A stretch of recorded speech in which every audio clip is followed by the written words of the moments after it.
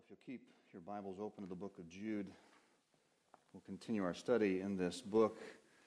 Thankful for the hymn of the month because it will help to reinforce a very prominent message in this little book of Jude. I don't know if you noticed the book ends in this book, but in verse 1 Jude speaks of those who are called, beloved of God the Father, and kept for Jesus Christ. Literally, you could say, kept by Jesus Christ. And the book also ends this way, with this doxology in verse 24. Now to him who is able to keep you from stumbling and present you faultless. And so, at the beginning and at the end, Jude encourages believers with the fact that Christ keeps you. He holds you. If it were up to us to, by our own sheer will and spiritual understanding, to hold on to God, who could do that? But rather, it's Christ that holds on to us. And that's very necessary because of what else Jude says in this book, because of the dangers that lurk even among God's people. And this is what has captured our attention for a couple of weeks now as we've been looking at this book that encourages us to contend for the faith. In the first two verses, Jude begins with a common greeting that we find in many New Testament epistles. And then in the third and fourth verse, Jude actually introduces his reason for writing. And it comes in the form of an exhortation to God's people, all of God's people, that you must contend for the faith, that this is upon you. He says this in verse 3, that I found it necessary to write appealing to you to contend for this faith that was once for all delivered to the saints. And so if you take away the message of Jude, he states it very clearly. It is this for all of us. It's the duty of every genuine believer to contend for the faith once for all delivered to the saints. The question is, why? He's going to answer the question of how to do that at the end of the book. But he opens with this. Why? Why does anyone here need to be concerned about contending for the faith? And of course, there are reasons given us in verse 4. It's because certain people have crept in unnoticed. The idea is unnoticed among God's people, who long ago were designated for this condemnation. These are ungodly people who do two things. They pervert the grace of our God into sensuality, and they deny our only Master and Lord Jesus Christ. You would expect Jude, if he's warning about false teachers or people that have crept in to seduce or lead away the church, that he would say, you need to contend for the faith because here's their wrong doctrine. Here is what they're teaching that is not orthodox according to the faith we've received. But Jude actually focuses on their behavior. It's not so much what they say, it's what they do. Jude's point is that true belief, what we believe, shows up in how we live. It's reflected in your behavior.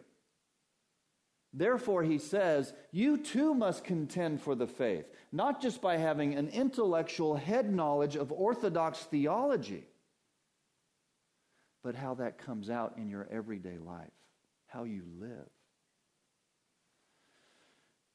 To support his point, Jude goes into this, giving these examples from the Old Testament in verses 5 to 13. He actually gives two sets of three examples in order to bolster his point. That there are people that are among the people of God that know the things of God, but they live very differently. And so he gives these examples. We looked at them last week in verses 5, 6, and 7 of the people as they left the land of Egypt in verse 5, of these angels who didn't stay within their own position in verse 6, and of Sodom and Gomorrah in verse 7. And then beginning in verse 8, you'll notice how Jude then makes application from those examples. Look at what he says in verse 8. Yet in like manner, these people, that's referring to the certain people of verse 4, they also, relying on their dreams, do these three things, he'll mention. And then he goes on down in verse 11, and he gives three more examples. He says, woe to them, woe to these people, or judgment upon them, literally, for they walk in the way of Cain. They abandon themselves for the sake of gain to Balaam's error and perish in Korah's rebellion. And there he speaks of the influence of a false teaching or a false living. Finally, he concludes with warnings in verse 12 and 13 from pictures of nature that are actually rooted in the Old Testament that speak of what these people promise but don't deliver. So really our emphasis today, because this is what the Holy Spirit emphasizes through the pen of Jude, is that as God's people, we really must beware of false teachers. But it's false teachers of a particular kind. We'll explain that as we go through the text this morning. So let's pray together and ask God to help us see these things. Lord, would you help us in the few moments that we have to understand your word, to not just have an intellectual knowledge of it, but we would apply it to our lives, that we might live out the faith as you have intended. In Jesus' name, amen. So I was thinking of the message this morning and Jude's warning against false teachers. I came across an article this week. It was an article that was written actually a couple of years ago. But it so clearly, I think, defines today the same thing that Jude was concerned for in his day, that it bears reading. This is a lady, Emily McGowan. She writes an article in Christianity Today. Now, Christianity Today is sometimes referred to as Christianity Astray, all right? Not everything in that article would I agree with. But what I find interesting is that here's someone who really in the realm of Christianity would really be on the more liberal side of Christianity, and yet they're calling out a clear and present danger among the evangelical church today, even naming people. Here's what she says. She wrote an article entitled, "Beware False Teachers with Good Doctrine and Bad Ethics." She says, for the past several years, we've watched over and over as famous pastor teachers go through very public falls from enormous heights. Bill Hybels, founding pastor of Willow Creek, resigned in April of 2018 after allegations of sexual harassment and abuse of power. James McDonald, founding pastor of Harvest Bible Chapel, was fired in February of 2019 for creating a culture of fear and intimidation and for enabling financial mismanagement. Carl Lentz, pastor of Hillsong, East Coast, was let go in November of 2020 for a moral failure, including an adulterous affair, and now stands accused of sexual abuse. Though the details of the stories vary, all were men who had the right doctrinal content in their books and sermons, yet they had been denying Christ and leading people astray with their actions long before their failures were publicly known. These pastor teachers confessed Christ with their mouths, but denied him with their bodies. They were and are a different kind of false teacher. They are heretics of the heart. The article goes on to describe a very prominent fat pastor who fell into that condition. A man by the name of Mark Driscoll was the pastor of Mars Hill in Seattle, Washington. At one time boasted 15,000 people in attendance at that church.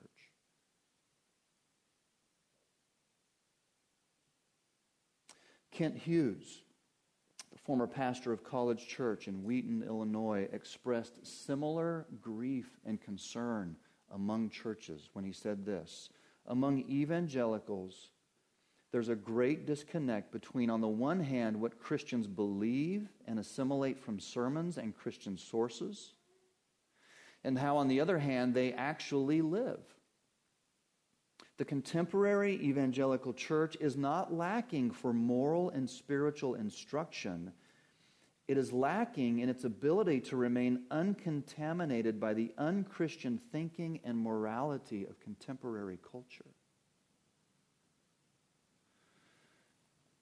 Here you have people that are very concerned that there's a lot of intellectual understanding about the truth of the Bible, but very little practical living out that truth.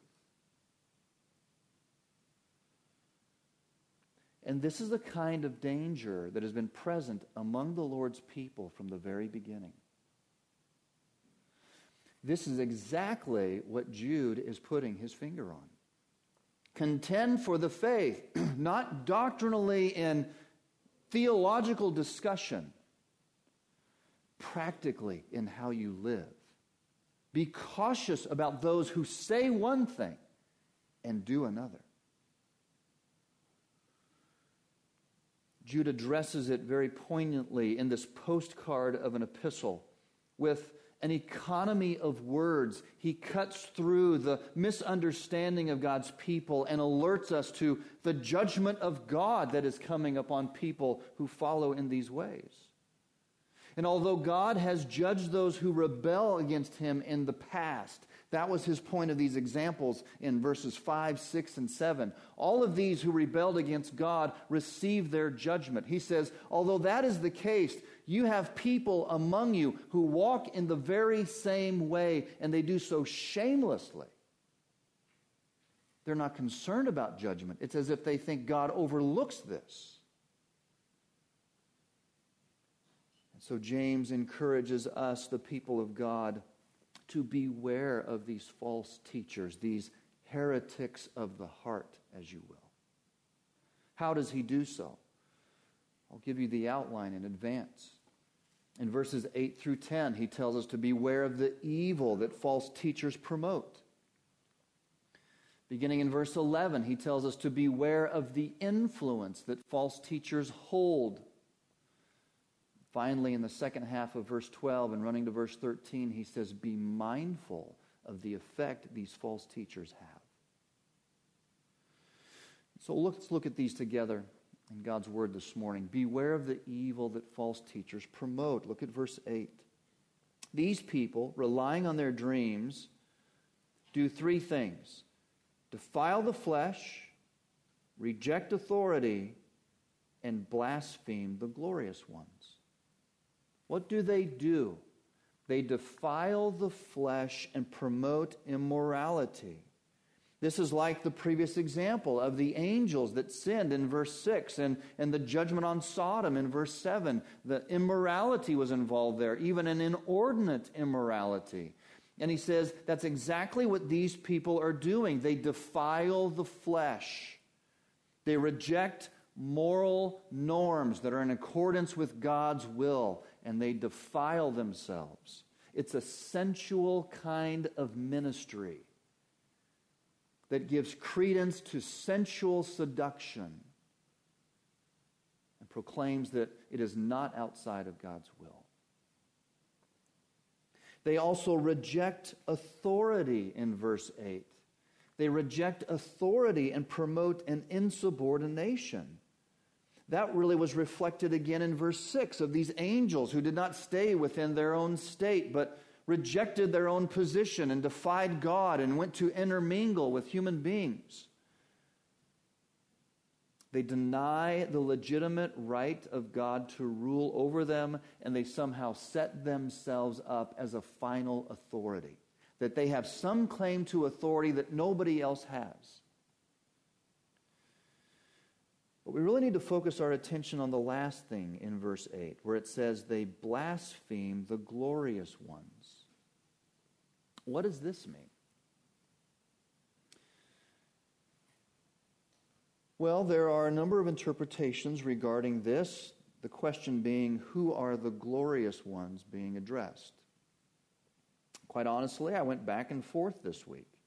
There is considerable, strong argument to say that these glorious ones being referred to are actually church leaders, perhaps even apostles themselves. How are they glorious? They're glorious in that 1 Peter says they're the ones that now speak of the glories of Christ, his triumph over evil and his coming again. And that somehow you have these false teachers and they are speaking against the truth of the apostles and what they have said, and even those who come after them and speak of the truth that they have proclaimed, and somehow they're putting themselves forward as more authoritative, maybe having new revelation that they didn't have. That's a possibility. However, I think given the illustration we have in verses 9 and 10 of an angelic kind of spiritual warfare, I think the immediate context lends itself to think of glorious ones as angelic beings. And not sinless angelic beings, but actually fallen ones. Because that's the parallel given us in verse 9. These glorious ones or exalted ones, who are they? I believe they likely refer to fallen angels because of this example. Verses 9 and 10 elaborate on that last sin being described of these certain ones. Verse 9 speaks this way, "But when the archangel Michael, contending with the devil, was disputing about the body of Moses, he did not presume to pronounce a blasphemous judgment, but said, 'The Lord rebuke you.'" Okay, now you're accustomed to reading your Bible, and maybe you read your Bible through every year, or maybe you're on the track to read the Bible through, and you've read all of it. Do you remember reading this story? Michael and Satan battling over the body of Moses. How many of you remember reading that story in your Bible? Okay, a few of you. The only reason you say that maybe is because it's right here in the book of Jude, because you don't find it anywhere else in your Bible. In fact, if you go back and you look at the last chapters of the book of Deuteronomy, Deuteronomy chapter 34 and verses 5 and 6, what it says is that Moses went up on the mountain to meet with God, and it says, there Moses died, God buried him, and nobody knows where Moses is buried today. So what's Jude talking about? This cosmic battle between these powerful beings over the body of Moses. Well, again, this sounds strange to us, but if you were a member of the congregation to whom Jude is writing, you would be very familiar with this. He's writing to people who are steeped in Old Testament writings and understanding. That's why he brings up all these Old Testament illustrations. And here is another one, but it comes not from any of the 60 or any of the 39 books of the Old Testament. It actually comes from a book called The Testimony of Moses. A part of it is sometimes referred to as the Assumption of Moses. This is what we would call an extra-biblical writing. And these people would have been very familiar with this story. In fact, according to the Testimony of Moses, this ancient Jewish writing, Satan sought to establish Moses' guilt as a murderer. Remember Exodus 2? Moses killed the Egyptian who was beating the Israelite, and he buried him in the sand. And as the story goes, that when God was going to bury Moses, Michael was there, and Satan began to accuse and say, Moses doesn't deserve an honorable burial. He's a murderer. He's taken innocent life. And that it was there that Michael responded, as we read of here in the book of Jude. He didn't presume to pronounce a blasphemous judgment against Satan. In other words, Michael, this archangel, perhaps the most powerful of the heavenly angels, he did not take it upon his own authority to speak against Satan, this other angelic being. But rather he said, the Lord rebuke you. I'm not going to blaspheme or rebuke you. The Lord rebuke you. And this is as the story is recorded in the testimony or assumption of Moses. So the argument runs this way. The end of verse 8, these certain people blaspheme glorious ones. Verse 9 is the illustration, and according to Tom Schreiner, he says this: The argument runs as follows. The intruders, these certain ones, insult demons. But the archangel Michael did not even presume to blaspheme the devil himself, but left his judgment to God. If Michael, as an archangel with high authority, did not even presume to judge Satan, how can these opponents be so filled with pride that they themselves insult demons? And it's pointing to their arrogance. What is the sin of these false teachers? They blaspheme glorious ones and really provoke a kind of irreverence. Their irreverence shows up in their arrogance. Even to speak against Satan, proclaim to have power and authority over demons, and in do so demonstrate an irreverence before spiritual truth and before God. Now let me just ask you this question. Do people really do this? Do you have people in the church that defile the flesh, reject authority, speak against demons? Who would do that? You're sitting here today and you're saying, that sounds crazy. I would never follow somebody like that.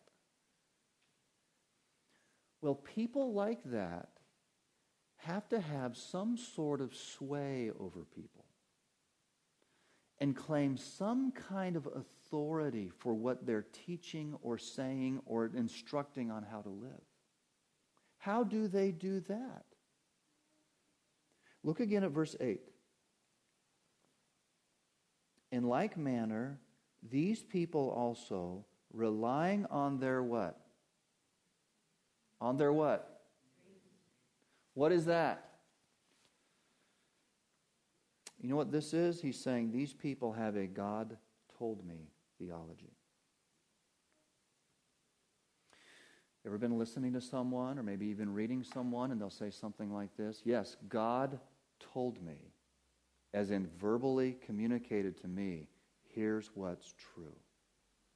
And then they go on to make application from that.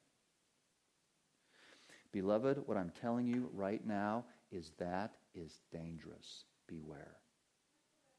What they are doing is this. They are pulling authority from the objective, written revelation of God that we hold in our hands.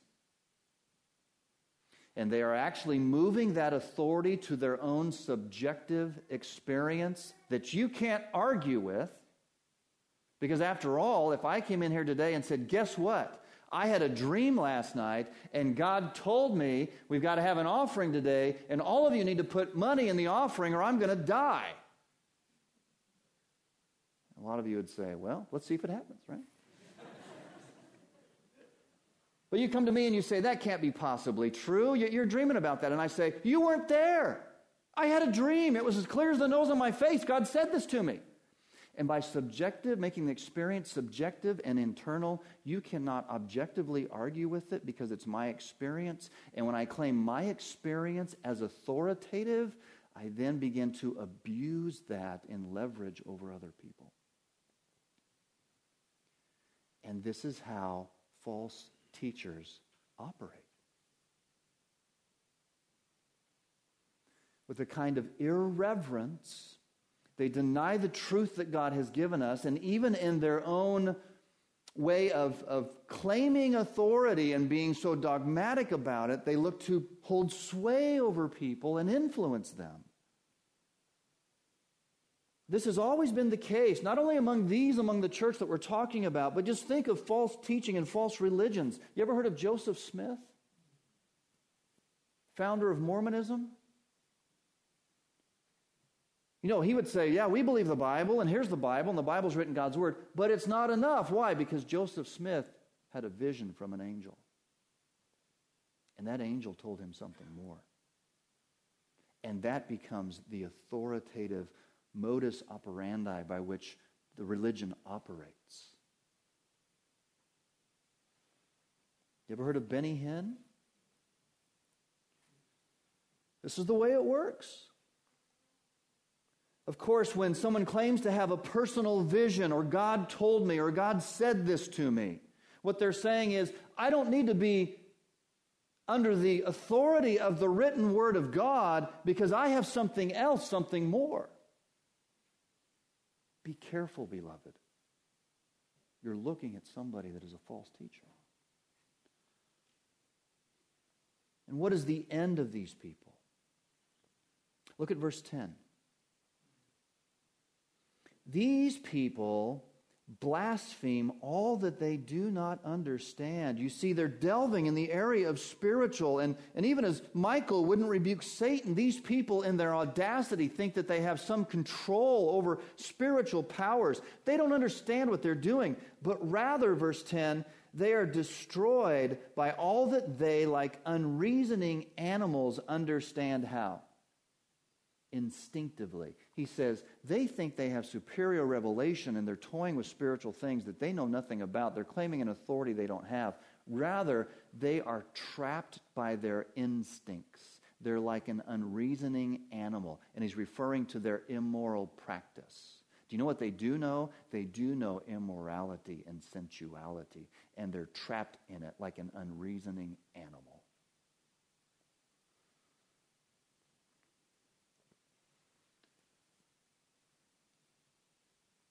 People have an overinflated sense of their own importance or teaching or revelation. Therefore, they have a condescending spirit and attitude toward biblical authority and even those who would disagree with them in matters of scriptural authority. And beloved, these kinds of teachers resonate with our generation. Because people today are looking for something new. Something exciting, something that nobody has ever known before or discovered before, some new key to unlock all the mysteries of the faith. And people in a culture like that are set up for somebody to come and say, I have that key. God told it to me in a dream. Be careful. There's an obvious attraction to people like this who appear confident and bold and strong in their own convictions, and they say things so plainly and powerfully that it kind of mesmerizes people and lulls them into a stupor of comfort that this one has it figured out. We will follow them. Beware of the sin of false teachers. You also must beware of the influence that these false teachers hold. Here's the second illustrations that Jude gives us beginning in verse 11. He says, woe to them. Here's a pronouncement of judgment. People like this, woe to them. Why? Well, because they are like these three people, verse 11. They walk in the way of Cain. They seek the gain of Balaam's error, and they perish in Korah's rebellion. Do you know who these people are? Why does he bring up these three names in particular, Cain and Balaam and Korah? It's not so much because of their error, though it's grievous. It's rather their influence, the effect they had on those people around them. Think of Cain. Go back to Genesis chapter 4. You know, Cain, he had a brother named Abel. This was the first murderer in the Bible. Cain took Abel's life. But you know what Cain did after that? Genesis 4. Look at verse 16. After Cain killed his brother, he was expelled from the presence of Adam and Eve. We're told in verse 16, then Cain went away from the presence of the Lord and settled in the land of Nod east of Eden. Cain knew his wife, and she conceived and bore Enoch. And when he built a city, he called the name of the city after the name of his son, Enoch. And it talks about others whom he fathered. And look at the end of verse 18. He fathered a man named Lamech. Verse 19, and Lamech took 2 wives.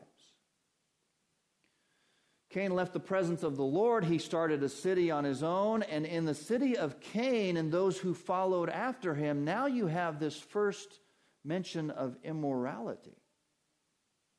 Lamech takes 2 wives. The name of the one was Ada, the name of the other Zillah. Notice also of this man Lamech Verse 23, Lamech says to his wives, Ada and Zillah, hear my voice. You wives of Lamech, listen to what I say. I have killed a man for wounding me, a young man for striking me. If Cain's revenge is sevenfold, Lamech's is 77-fold. Here now is the indication of a culture of violence. And you have Cain, this one who departed from God, and he established a city, and the city from its very inception is set upon this idea of immorality and violence and self-serving. And Jude says, false teachers have that kind of influence. The people that swallow their teaching and come after them are influenced in that way. And it sets them on a certain course. They're similar to these notorious influencers in the Old Testament. This is Cain. He also mentioned Balaam. Do you remember Balaam? When I say Balaam, what do you think of? All of you think of the talking donkey, right? Shrek, right? No. All right? That's the thing we think about because that's the most unique story. But what really is the story of Balaam about? Well, look at Numbers 24.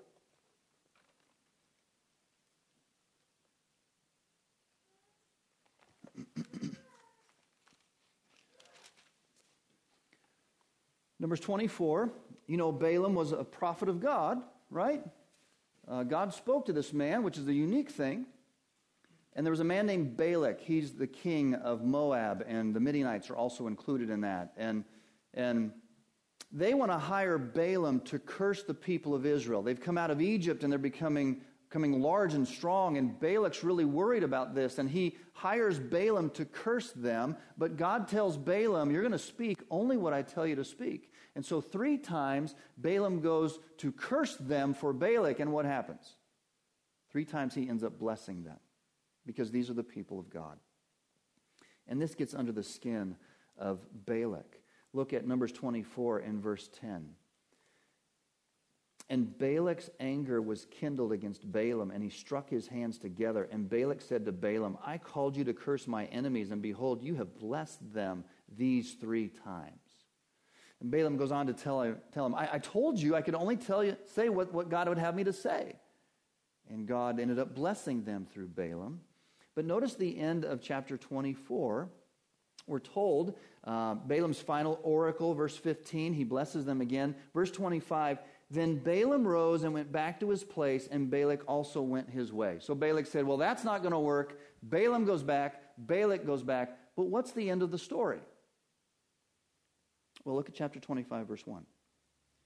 When Israel lived in Shittim, the people began to whore with the daughters of Moab. These invited the people to the sacrifice of their gods, and the people ate and bowed down to their gods. So Israel yoked himself to Baal of Peor, that's a place, and the anger of the Lord was kindled against Israel. The rest of the story is this. Balaam didn't curse those people. God wouldn't let them. They, in a sense, cursed themselves because they began to intermingle with the Moabites and the Midianites, and it says there was immorality among them. Probably in their religious observance, as is spoken of in verse 2. This was a part of their religious practice. Let me ask you, where did Balak get that idea? They can't be cursed by Balaam, but let's do this instead. This will influence them. Well, let me show you. Look at chapter 31 of Numbers.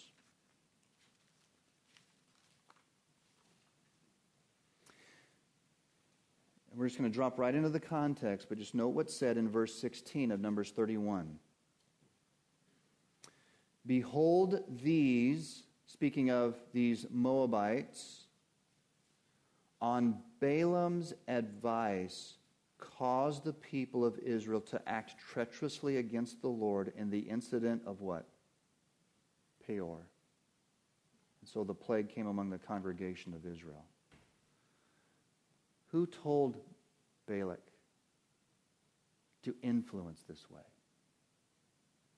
Here's how you get to them. Balaam did. Balaam's influence. greatly affected the people of God. It resulted in God's judgment. That's why Jude says these certain people who have crept in, they're just like Cain and they're like Balaam. There's a last example that he gives. We don't have time to look there, but in Numbers 16, he speaks of Korah. Who was Korah? He was a Levite. He was not of the Aaronic line of the priesthood, but Korah decides that he thinks he should be. And so he speaks against Moses and Aaron, God's specific representatives. And he comes to them and he says, we're holy just like you. How come we can't go into the Holy of Holies? How come we can't have that privilege? And we're told in Numbers 16 that they gathered all the congregation of Israel together to complain and to gripe against leadership. And God responded by opening up the ground and swallowing them. The fact is, though, their rebellion and rejection of authority had influence. It infiltrated the people of God by their complaining and griping. And this is why Jude brings up these ancient examples. He says, these people that creep in among you, they are like this. Just like Cain, just like Balaam, just like Korah. Their influence spreads like leaven through the lump. So beware, be cautious. These are rebels who corrupt other people. And they're extremely subtle as they do it. Go back to the book of Jude. Look at verse 12.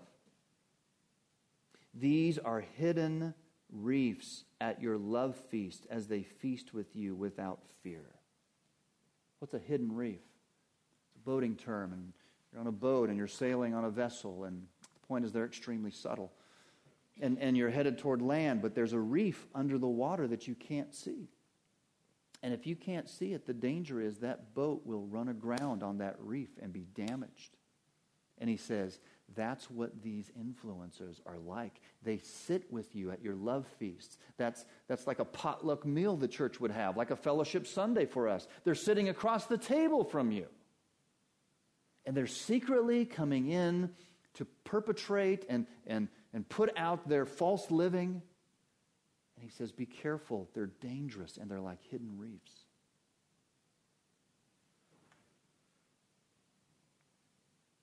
This is their influence.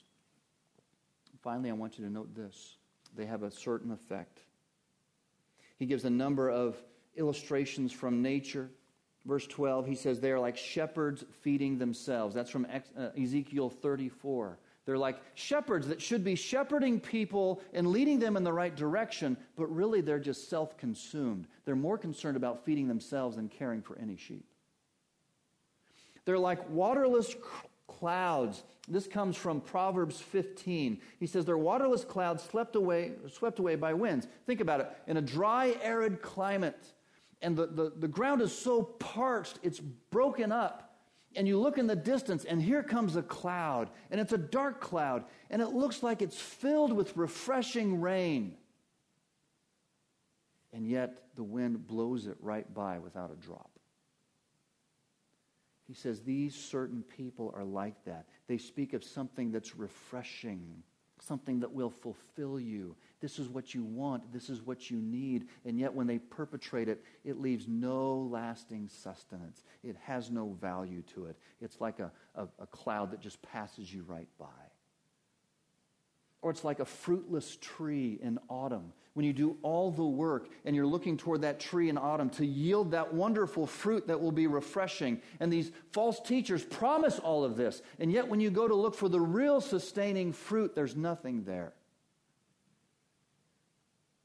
He says they're wild waves. This comes from Isaiah 57. They cast up this foam of shame. And finally he says they're like wandering stars. If you're a navigator on the ocean and you don't have the modern technology that we have, those stars were your points of navigation. And what you wanted was that fixed star, the North Star, that will never move, so you can set your course by it. He says, these are like wandering stars. Those would have been the planets. They're always moving, and if you try to fix your life by them, you'll always be lost. And he says, if you follow them, you'll always be lost. They create chaos wherever they go. These are fearful warnings, beloved. Fearful warnings that Jude is laying out for the church. And he's laying out these warnings because it is the duty of every genuine believer to contend for the faith that was once for all delivered to the saints. Let me wrap this up this way. How do we apply this?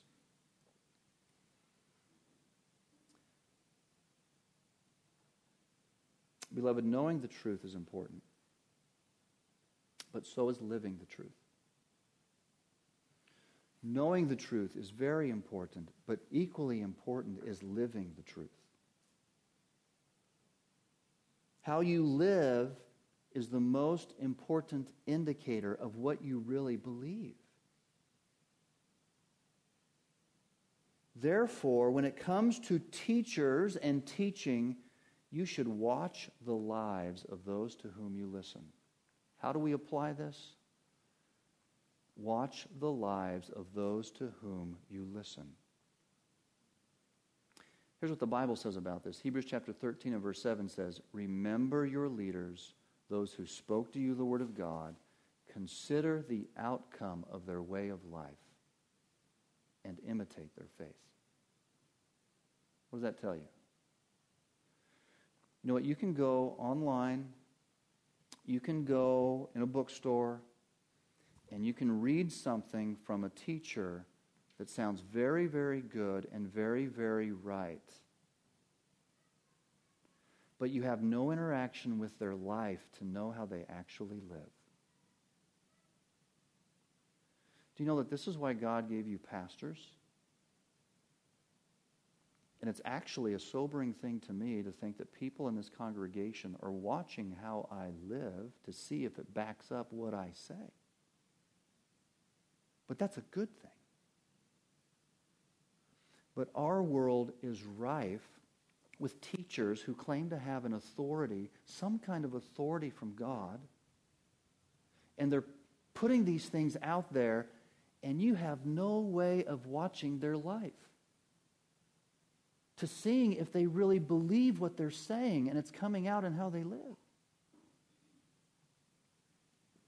That's one reason why church should never just be online. Because you've got to have a real flesh and blood pastor that you hear what they say and then see how they live. But that is how false teachers gain access to the people of God. And it's how they creep in subtly and turn people from the truth. Watch the lives of those to whom you listen. Finally, contend for the faith through your own obedience to Christ. Don't you know this? Hypocrisy discredits the faith. Why do people not come to church? Because it's filled with hypocrites. Hypocrisy discredits the faith. You can tell people at your workplace all you know about the Bible and all these fascinating things you're learning from the book of Jude, but if you cheat on your time, if you're unkind in your language, if you're always gossiping about people, they're going to look at you and say, "That's not the faith I want. I don't want anything to do with that." And Jude is saying, this is how you contend for the faith. It's by your own obedience to Christ. Live it out. Live it out in your marriage. Live it out in your homes. It's why many children turn from the faith, because they never see it lived out in front of them. Be different. Submit to Christ's authority. Obey him in word and action. And that's how you and I contend for the faith. Let's pray together.